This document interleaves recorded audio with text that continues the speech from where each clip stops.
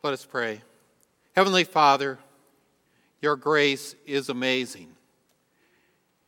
We ask, Lord, that now as your word teaches us, that amazing grace will truly grasp our lives, that indeed we will allow ourselves to be freed from chains that have held us in. We ask, Lord, that indeed we may leave this place knowing no matter what happens to us in our life, that you are there for us and with us, and that you will help us through those difficult things that we face. We pray this in Jesus' name. Amen. I invite you to take out your Bibles. If you didn't bring your own Bible along, you can take out one of the pew Bibles. And by the way, if you don't have your own Bible, please feel welcome to take one of these pew Bibles with you and make it your own personal Bible. I'd like for you to turn to the 16th chapter of the Gospel of John. At the end of that chapter, we're going to focus on, as we begin the message, on one verse from that chapter, the end of the chapter, verse 33. It's on page 765. As we've been going through this series of connecting the dots, we've been trying to help us look at those things that impact on our faith and how our faith impacts those things in our life.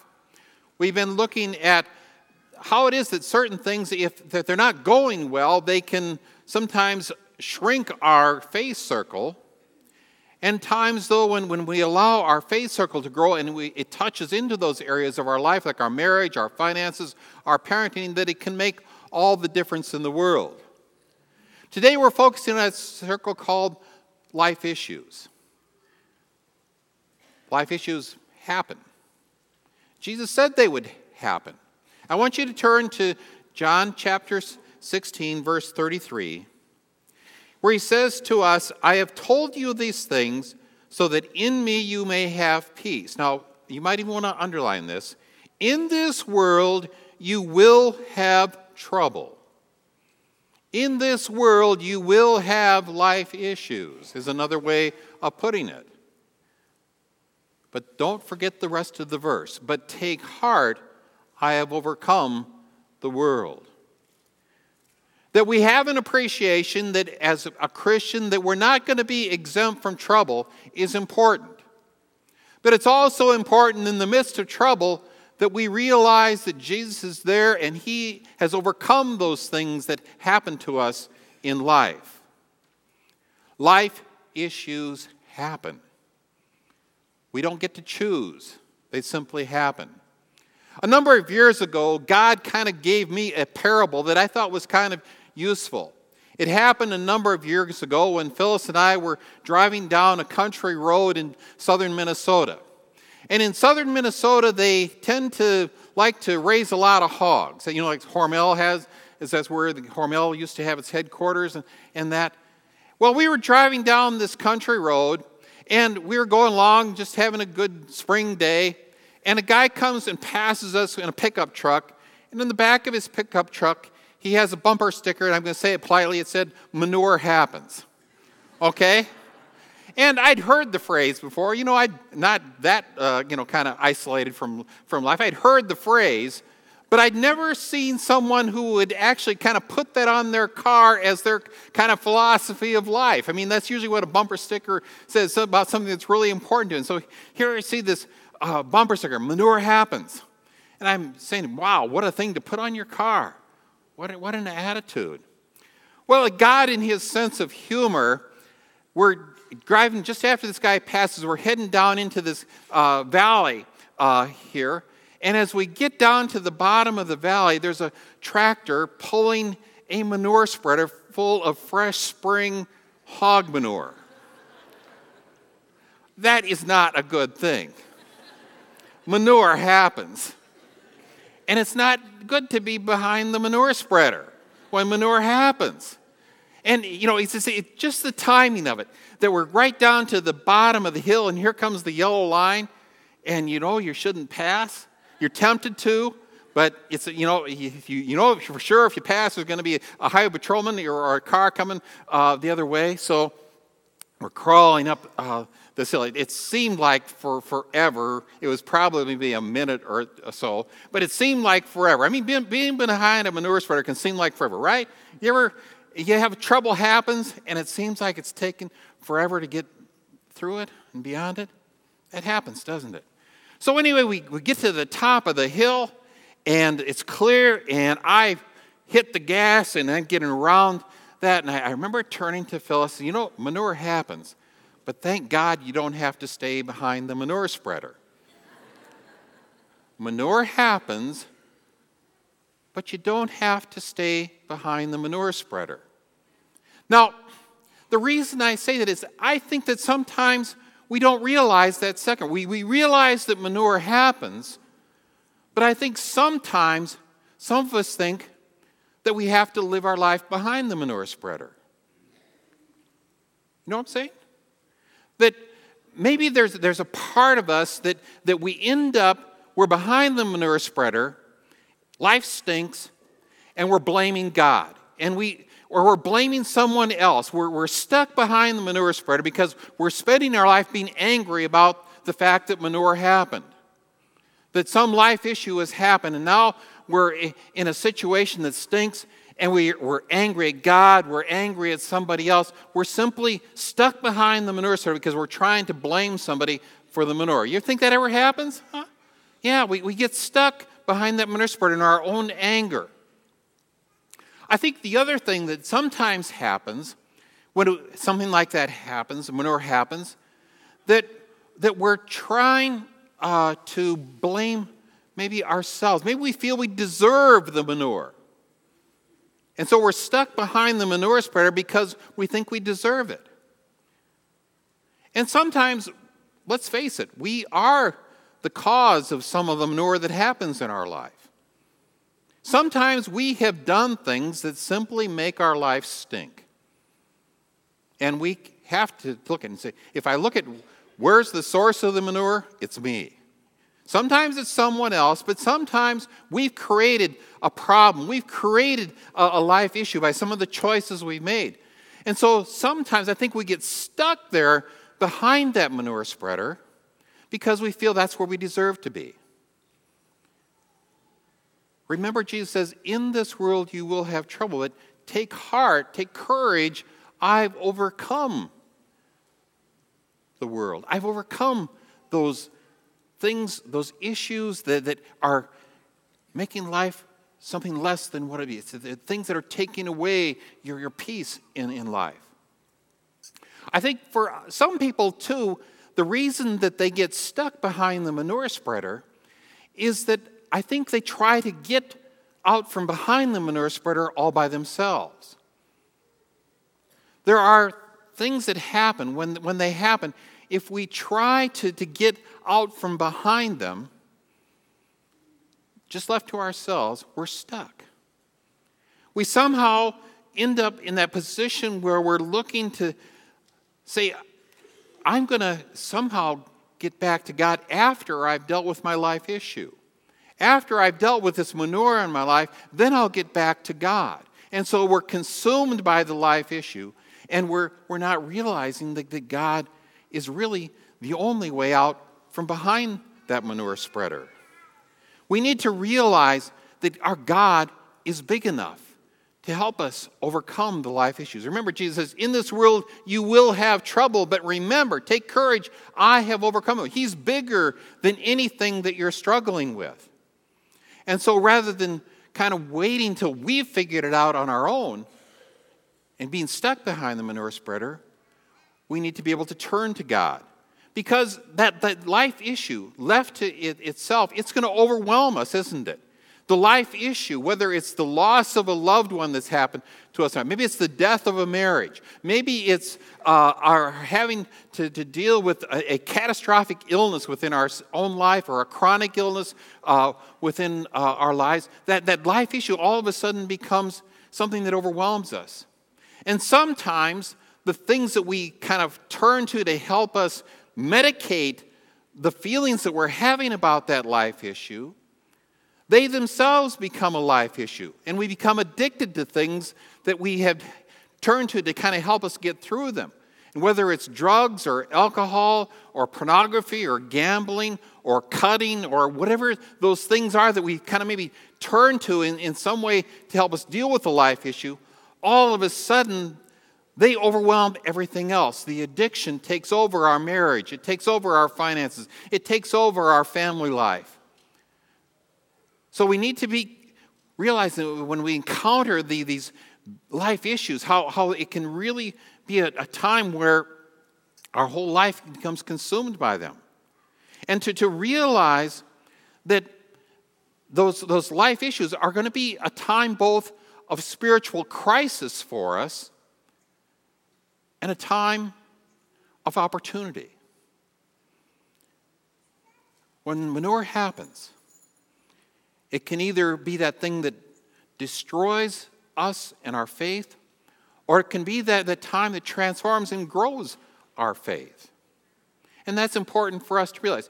If you turn to Psalm 77, there it's on page 416 in your Bibles. It's interesting to me that I think, get an example of David going through a life crisis. Some of the commentaries on this think that possibly that King David wrote this with the death of an infant child.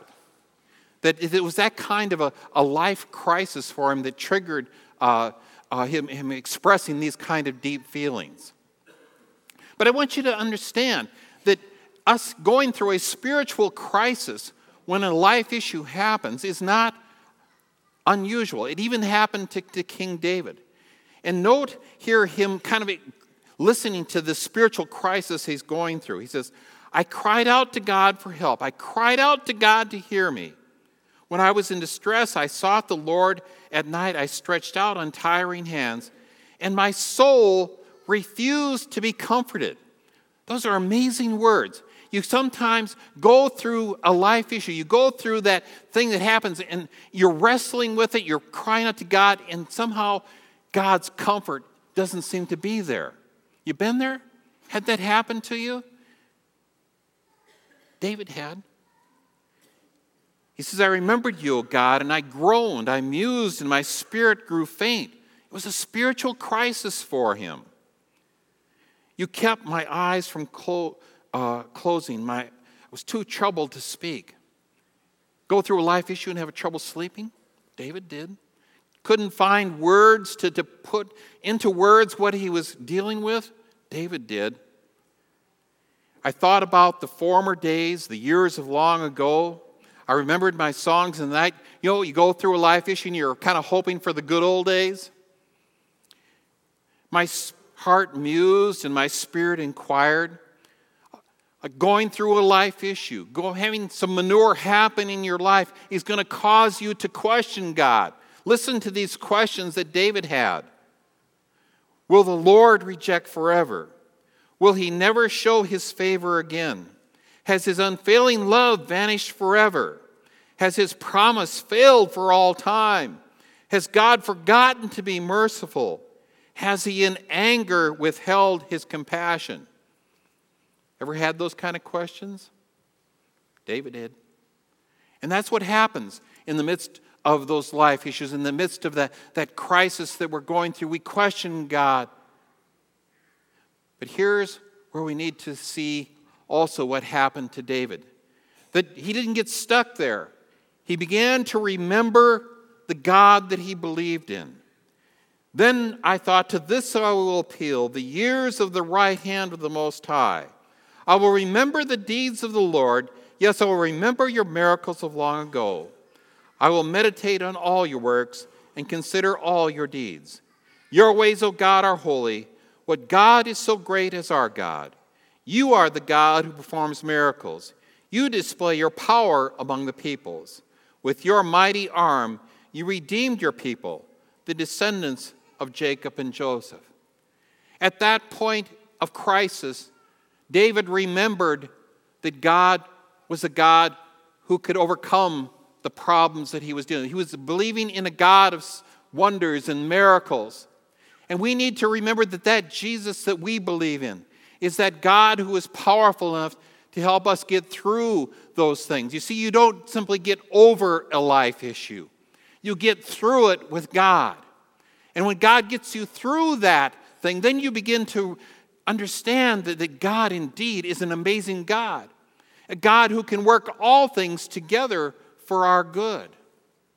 But we need to realize it's only as we turn to that God, that amazing God who still performs signs and wonders in our life, is the God who will get us through that life issue. And here's the amazing thing, the truly amazing thing, that God doesn't waste that troubled time in our life. God doesn't waste that time where we were behind the manure spreader. In 1 Corinthians, if you turn to that, or 2 Corinthians chapter 1, St. Paul talks about that God, how amazing he is, that he takes us through those times. And he says these words to us in 2 Corinthians chapter 1, verses 3 through 7. He says, "Praise be to the God and Father of our Lord Jesus Christ, the Father of compassion and the God of all comfort, who comforts us in all of our troubles." Now listen to this, "so that we can comfort those in any trouble with the same comfort we ourselves have received from God." That is amazing. That God, who looses us from our chains, who takes us through our time of being behind the manure spreader, now says you have an amazing capacity to offer freedom, to offer comfort, to offer hope to those who have gone through the same thing you were struggling with. That's why it's so important that we allow God to get us through our life issues, to get us out from behind the manure spreader, because God has a plan for that so that we will be able then to use the comfort that God has given, the hope that God has given us, the freedom that God has given us, so that we can share that with others. Messiah will always need to be a place of grace. Messiah will always need to be that place where you don't have to pretend that you got all your manure together. Isn't that great? You know, Messiah is that amazing place where you can come all, dressed up as you want and look as fine as you can, and that's okay. But you can come in your jeans and your t-shirt, and you're still just faith family. Messiah, as we help people to deal with their life issues, we need to continue to be that place of grace, and also that place of truth where we admit to one another, manure happens. And I'm going through a life issue. I'm going through a crisis in my life. That is important for us, because as we help people deal with that life issue, all of a sudden, rather than that life issue consuming them and being so big that it's overwhelming their marriage and their finances and their family and even their faith, that all of a sudden they realize, I'm not in this alone. We need to face life issues with help, the help of others and the help of God.